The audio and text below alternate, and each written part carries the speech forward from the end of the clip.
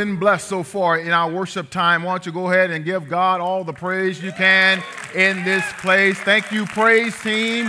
Thank you, media ministry, our ushers, our greeters, and each and every one of you, my brothers and sisters in Christ. It is good to be here, for this is the day the Lord has made, and we ought to rejoice and be glad in it. I invite you to turn in your copy of God's Word to the Epistle of James. If this is your first time with us, we've been going through a series through this rich, practical book that challenges us as believers to support our belief by our behavior. James doesn't beat around the bush. He cuts to the chase. This half-brother of Christ challenges the church that we ought to continually examine ourselves, that we are growing in our Christ-likeness. So I want to encourage you, as you would in a theme park. Or any of you ever rode a roller coaster before? All right, if you've ridden a roller coaster before, then I just want you to strap in. There are some parts of this ride that you will not enjoy, but it will be good for each and every one of us. As we look at God's Word, we're going to be in the 4th chapter of James. And James begins with an inquiry.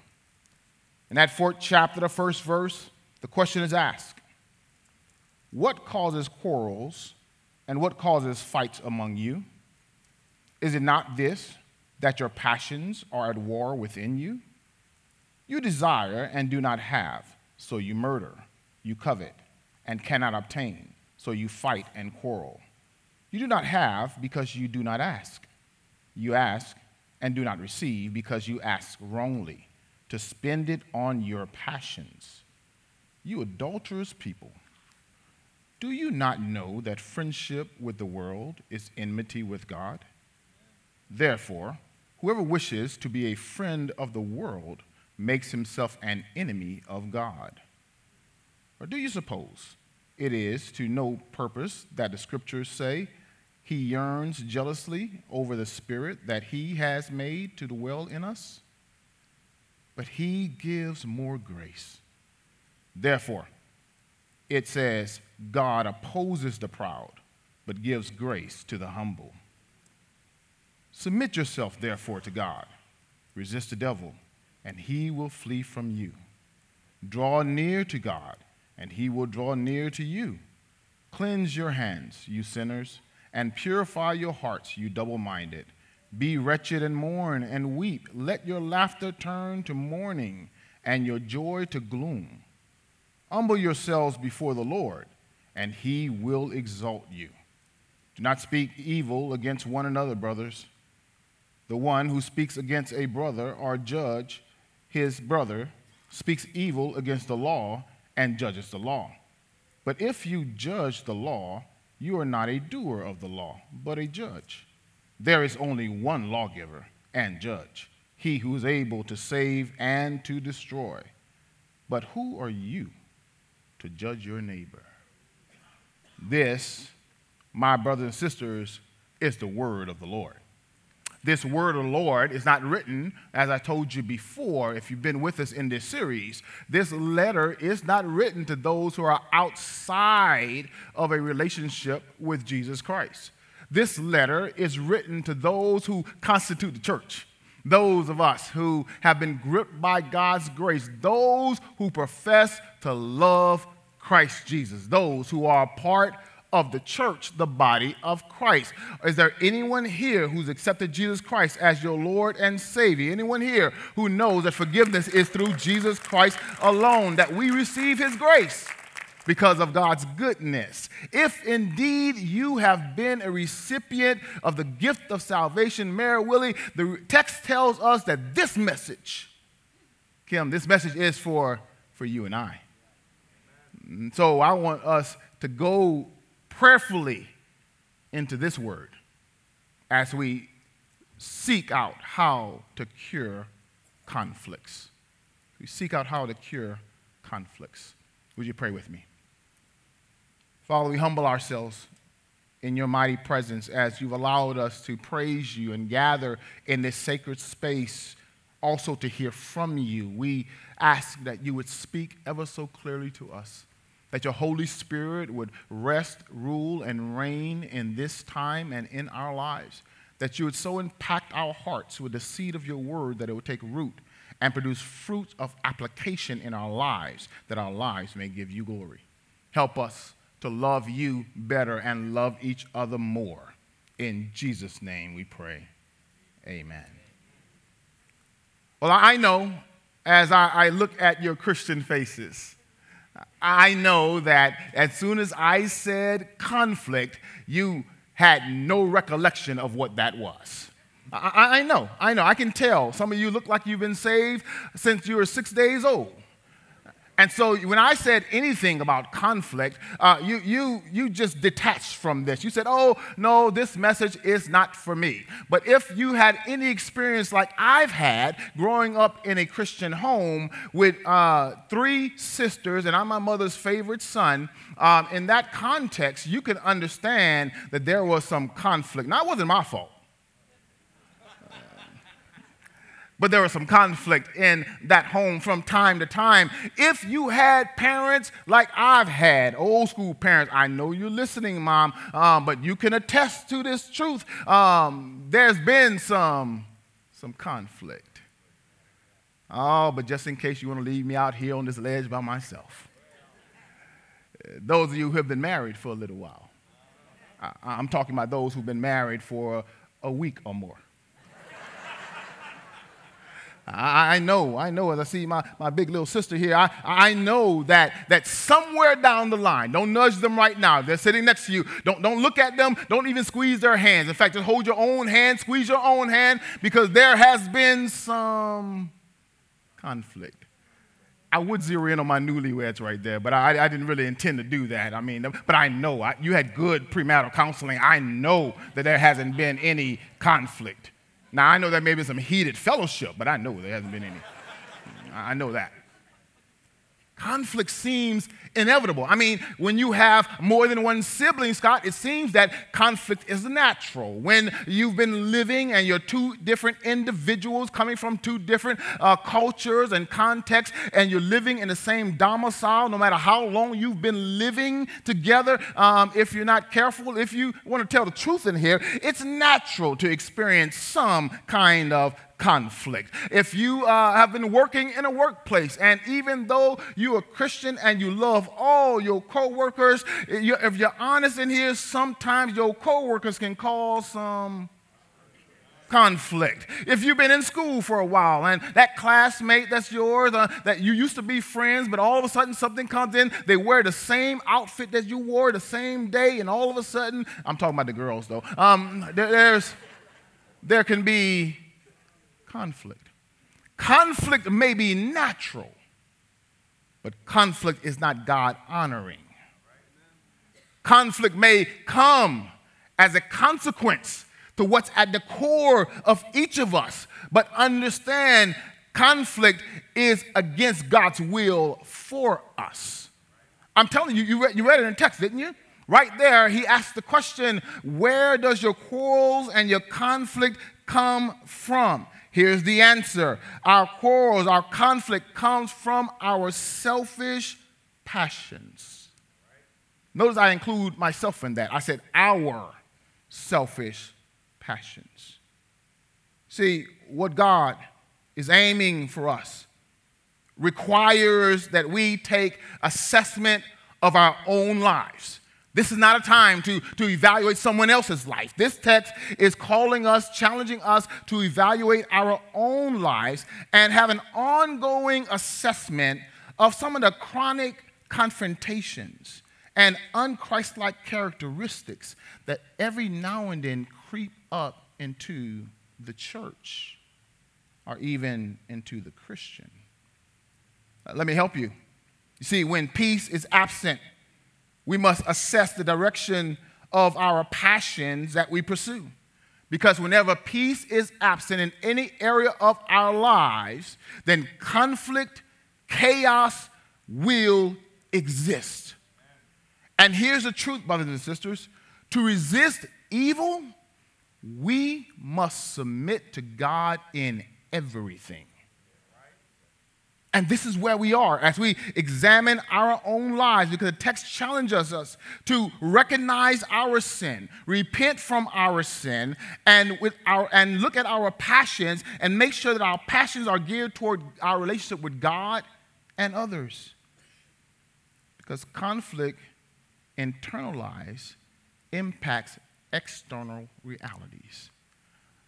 It's there. Look at the words that James uses when he approaches this in that first through the third verse. He says, your passions and your desires. That conflict comes from your passions, your desires. Listen, it is in us to be chaotic. It's in us to create confusion. I just knew I was going to get some amens right there. I just knew that was there. But if we're going to find and discover the cure for our conflicts, the first thing we must do is recognize the cause of conflict is from the sinful side of us. You do understand that before you came to Christ, you were under the influence of sin and the devil. You were in bondage. We were in bondage to sin, and sin moved into our flesh, and our flesh led us to do some things that were ungodly. Well, now when you come to Christ, you receive the Spirit of Christ, the Holy Spirit that indwells your life. But guess what? Who is still dormant with you? Guess who's still resident inside of you? That fleshly spirit is also there. Don't look at anybody right now. I'm just talking about you and me. It's just you and I in the room here. That in us we have two warring spirits, the flesh and the spirit. Somebody say, I know that's right. That means you read your Bible, because Titus 3:3 says, for we ourselves were once foolish, disobedient, led astray, slaves to various passions and pleasures, passing our days in malice and envy, hated by others and hating one another. Paul says in Romans, you might relate to this, in Romans, the 7th chapter, in the 21st verse, he says, so I find it to be a law that when I want to do right, anybody knows that? Evil lies close. King James says, evil is ever present, for I delight in the law of God in my inner beings, but I see that in my members another law, waging war against the law of my mind, making me captive to the law of sin that dwells in my members. Wretched man that I am, who can deliver me from this body of death, this internal conflict? Who can help me? Look at verse 25. He says, thanks be to God through Jesus Christ our Lord. So then I myself serve the law of God with my mind, but with my flesh I'm still struggling with sin. Oh, don't get this thing twisted. You may have come to Christ and are saved, been baptized, been following the Lord, and during this sanctification process, you're becoming more Christ-like each and every day. But don't get this thing twisted. If you look at your life closely, you realize that you are still struggling with sinfulness. What causes quarrels and fights among you? It says at the core is pride. It's that Burger King mentality, wanting it our way. At the core of our quarrels is pride. It's in all its distinctions and demonstrations. Pride in all of its dispositions. Pride is sin. Pride puts priority on self above everything else. Pride says, I am the most important. It's selfish. It's self-absorbed, self-seeking. Pride likes to participate in self-worship, believes that it is self-made. If you look closely at it, you realize it is self-centered. It suffers from self-aggrandizement, because pride is all about self, to the degree, Drew, that pride operates with a selfie mentality. It takes it is all about me. It's all about what I want and how I look and how I can go forward. That's pride. The question is, how many relationships remain damaged due to having too much pride to say I'm sorry? To say, please forgive me. How many friendships now are still in shambles because no one wants to compromise? How many marriages are on the rocks, are on the verge of being divorced because no one wants to, how did he say that? Submit one to another. In fact, let me help you here, brothers and sisters. Let's go ahead and practice this. Are you ready? I want you to practice this with me. Are you ready? Okay, I'm glad you're ready. 3 of you are ready. So those online, listen if you're ready. I want you to practice this. Say, I'm sorry. Please forgive me.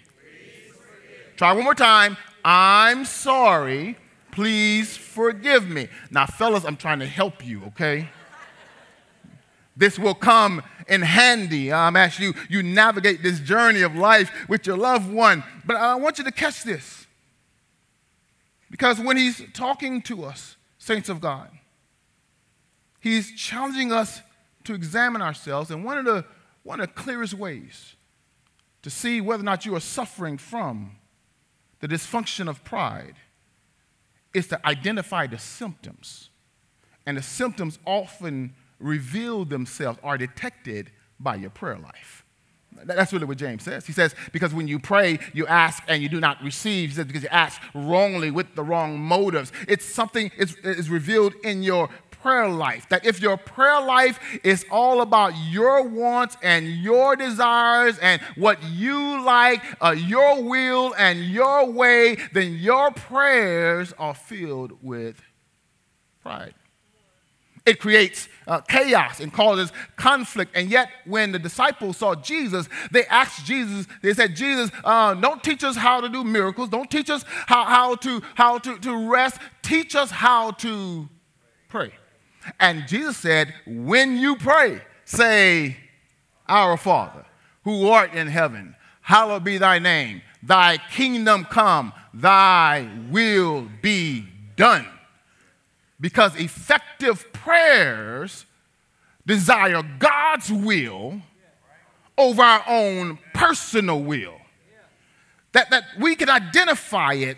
It reminds me of that story that Jesus told in Luke 18 when he talked about the Pharisee and the tax collector. They both, you may want to read it when you get home. Luke 18, he talks about the Pharisee and the tax collector, and they go into the temple together. They go to church together. And the Pharisee, when he gets in, he sees and scopes out everybody who's in the worship. And as he looks at everybody in the worship, I'm going to paraphrase it. He said, God, thank you so much. I'm not like them.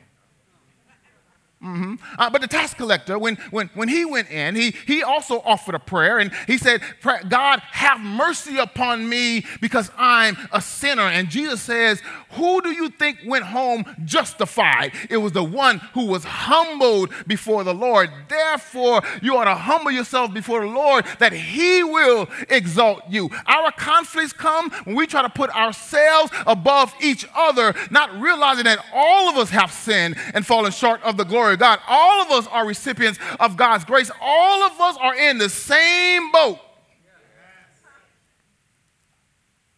And we all need God's gift of grace. So we have to recognize the cause of conflict is from that sinful side of us. But then he challenges us as we recognize it that we also must renounce worldly alliances. It's right there in the text. When he says, you adulterous people, he says, don't you know that friendship with the world makes you an enemy of God? Catch that text, that if you're friends with the world, you are an enemy of God. I mean, there are certain people I don't mind stepping up to. Don't get me wrong. Don't get this thing twisted. I haven't been saved all my life, and just because I'm a preacher don't mean that we can't. I'm just saying where I come from. And so if you step to me, then I tell y'all too much. I'm going to turn the other cheek. Yeah.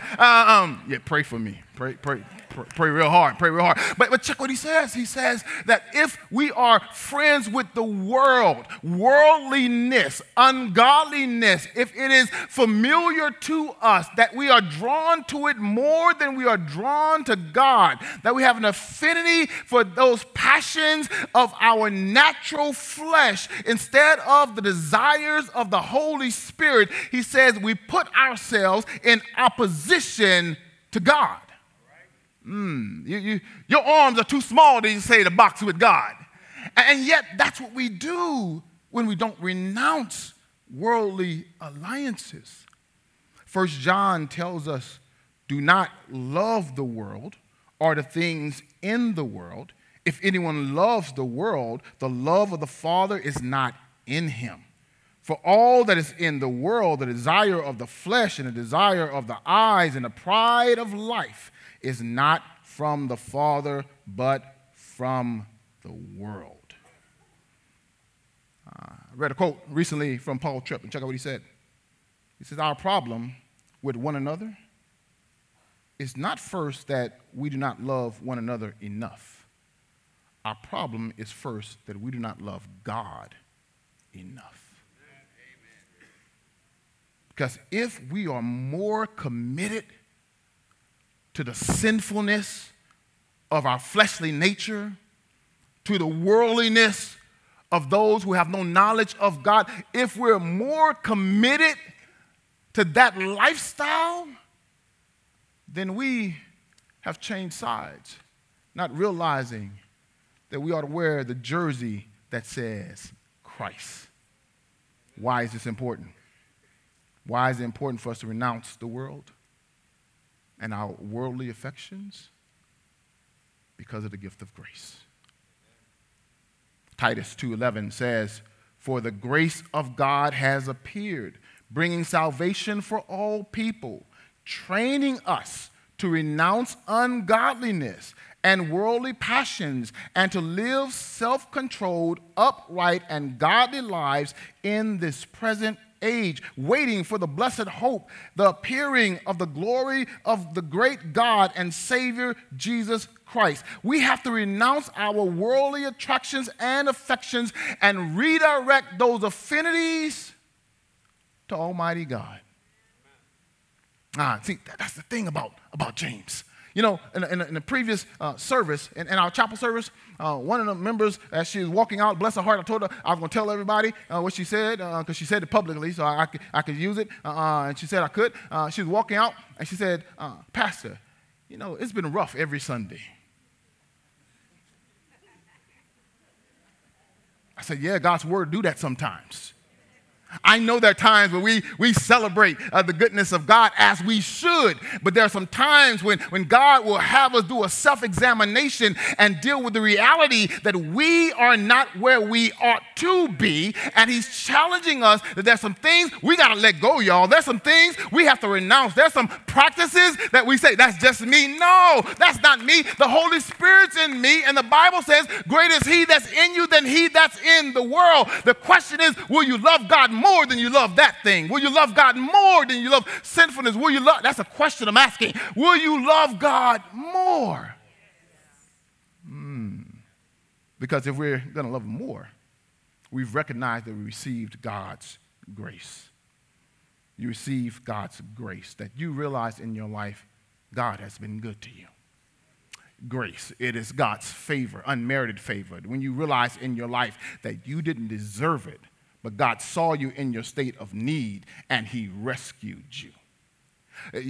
You received God's grace like Peter did when he stepped out on the water to be with Jesus, wanted to be in fellowship with Jesus, but then he got distracted looking at the winds and the waves, and the Bible says in that moment he began to sink. Have you been there before where you were sinking in your sin? That was a song we used to sing back in the day. I was sinking deep in sin, far from the peaceful. Anybody grew up in church here? Far from the peaceful shore, very deacon staying with it, seeking to rise no more. But the master of the waves heard my despairing cry, and from the waters he lifted me. Now safe am I. You know it? Love lifted me. Here's the reality that when you realize how good God has been to you, That's his grace. And notice the text says that he gives greater grace. That in the midst of everything that we go through, the text says God gives us grace. Look with me at what verse is that? Verse 13, I think. I need to get my glasses. Oh, verse 6. There it is. Thank you, Jesus. He also gives you sight. But check out the text. He says, but he gives more grace.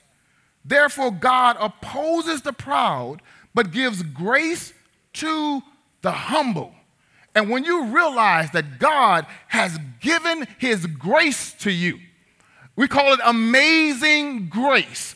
I did not deserve it. I could not earn it. When I wasn't faithful to him, he was still faithful to me. God has given me grace. He loved me when I didn't even love myself or knew to love him. He's given me grace. He's demonstrated his grace that while we were yet sinners, Christ died for us. He's given you grace. If you've received the grace of God, then the proper response is to humble yourself before him. So he says, humble yourselves under the mighty hand of God. Well, how do I do that? How do we do that, James? James says in verse 7, humbly submit yourselves. Give everything that is of you to God. Put it at the master's feet and submit everything. Submit your career to God. Submit your marriage to God. Submit your work, your friendships to God. Submit your pursuits to God. Submit the plans for your life to God. Submit your agenda to God. How does that look? That when I come before the Lord, I ask God, what is your will for my life? What is your will for my family? What is your will for my marriage? What is your will for my career? Because I've submitted everything unto you. You know, when God's been good to you, and you know God's been good to you, you don't have a problem giving him everything. But not only does he say humbly submit ourselves, he says then as you submit, you resist. That it gives you, it actually works in tandem here, that as I submit to God, I'm letting go of the devil. You do understand the devil comes to kill, steal, and destroy, and he doesn't make appointments. He knows exactly where you live. He knows your children. He knows what family you're in, and he'll come in to try and destroy some things and lure you in the wrong direction. But the more you submit to God, the further you get from the devil. The more you say yes to God, the more armed you are to face the devil, because the reality is you can't beat a fight with the devil by yourself. But if you submit to God, God is with you. God is in front of you. God is before you, and God will defend you.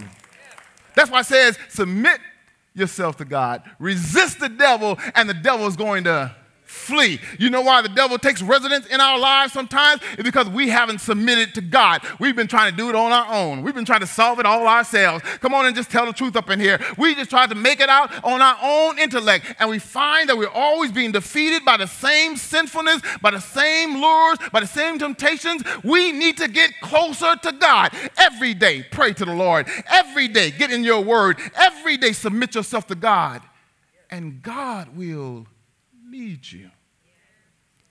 Humbly submit yourself. But not only submit yourself, he says, draw near to him. Draw near. Get closer to God. Seek the Lord. Desire him. Titus 2:11 reminds us, for the grace of God has appeared, bringing salvation to all people. Romans 12 says, I appeal to you, therefore, brothers, by the mercies of God, present your bodies as living sacrifices, holy and acceptable to God, which is your reasonable act of service. And he says, and don't be conformed to this world, but be transformed by the renewing of your minds, that you might be able to discern the will of God and judge accordingly to the measure of faith that God has assigned to you. The reality is, y'all, we got to get close to God. But notice what happens when you get close to God. I'm still in the text, because at that part in the text, you remember when we read it, where he said, he said we should be grieving and mourning. turn your laughter into mourning. When he says, turn your joy into grief. Wait a minute. This is the problem sometimes of having to preach to y'all people. Because the reality is, did I say that out loud? I was thinking that. I wouldn't put that wasn't supposed to come out like that. But really, here's the reality. Because sometimes we got to be challenged by the word. We say we get close to God. We say we submit to God. But when you submit to God, you grieve for the times you've disappointed him. When was the last time you grieved over your sin? When was the last time you shed tears over falling to temptation? When was the last time you felt the heart of God and how your actions toward each other has broken his heart and it's broken yours? Because if we're truly submitting to him, if we're truly humbling ourselves to him, then we will humbly repent. Repent of those conflicts that exist in our lives that we ignore, that we fail to take responsibility for. Because God is calling us to grow to be more like Christ. Because fourthly, when you accept what God has done, his grace in your life, then it's reflected in your relationship with others. Because you respond graciously toward other people. That's why he ended it that way, where he says, you know what? Don't speak against your brother. And he goes on to say, don't speak evil against one another, that you ought not judge each other. Why? Because we realize that had God judged us the way we are tempted to judge others, we wouldn't be in the family of God. And yet, he loves you. I asked you earlier, will you love him more? More than selfish desires. More than always wanting to be right and win every argument. More than judging and being critical of other people who are not like you. Will you love him more? Or will you receive his grace and show no gratitude? Receive his goodness and never say thank you. Jesus came to repair our relationship with God. He came that our relationship with God would be a relationship of love, of peace, of joy, of forgiveness, of righteousness. Therefore, it's incumbent upon us as we engage in a relationship with each other, that grace that we receive is the grace that we give. And if you have been unable to extend that grace, then you're too far from him. But here's the good news. You can draw close to Christ. Today, you can draw near him. You have to be ready to submit. You have to be ready to humble yourself. Say, God, there's a lot of times I've been trying to sit on the throne of my life, and God, I'm sorry. I'm sorry for trying to play God in my own life. I'm sorry for rejoicing in sin and not repenting. I'm sorry for those times I justified being in a contentious, conflicting relationship with another believer. Forgive me. That's what submitting to him looks like. So I invite you to bow your heads. Because the Spirit of God is calling us to come to him. We can't get our human relationships right until we get our relationship with God right. And that's coming to Christ. Saying yes to Jesus, who's the way, the truth, and the life, who welcomes you to come to him, to bring your burdens, bring your cares, bring yourself to him and receive salvation. Father, in this room, I know your Spirit is at work. Thank you for your word that challenges us to look more to you, that examines us, and then calls us to be drawn closer to you so that our behavior might reflect your presence in our lives. We can love better, forgive quicker, extend grace to others, and honor you in all that we do. Help us to say yes to you in this moment. It's our prayer in Jesus' name. Amen. You stand all over the Thank you building. for joining us online. We hope today's experience encouraged and challenged you. At Champion Forest, we are passionate about all kinds of people coming to know God, to grow in their relationship with him and others, and then to go out and make a difference in the world. We would love the opportunity to talk and pray with you. To connect with us, just go to championforest.org/connect. And hey, of course, we can't wait to welcome you on campus in person on one of our locations. We'll see you soon.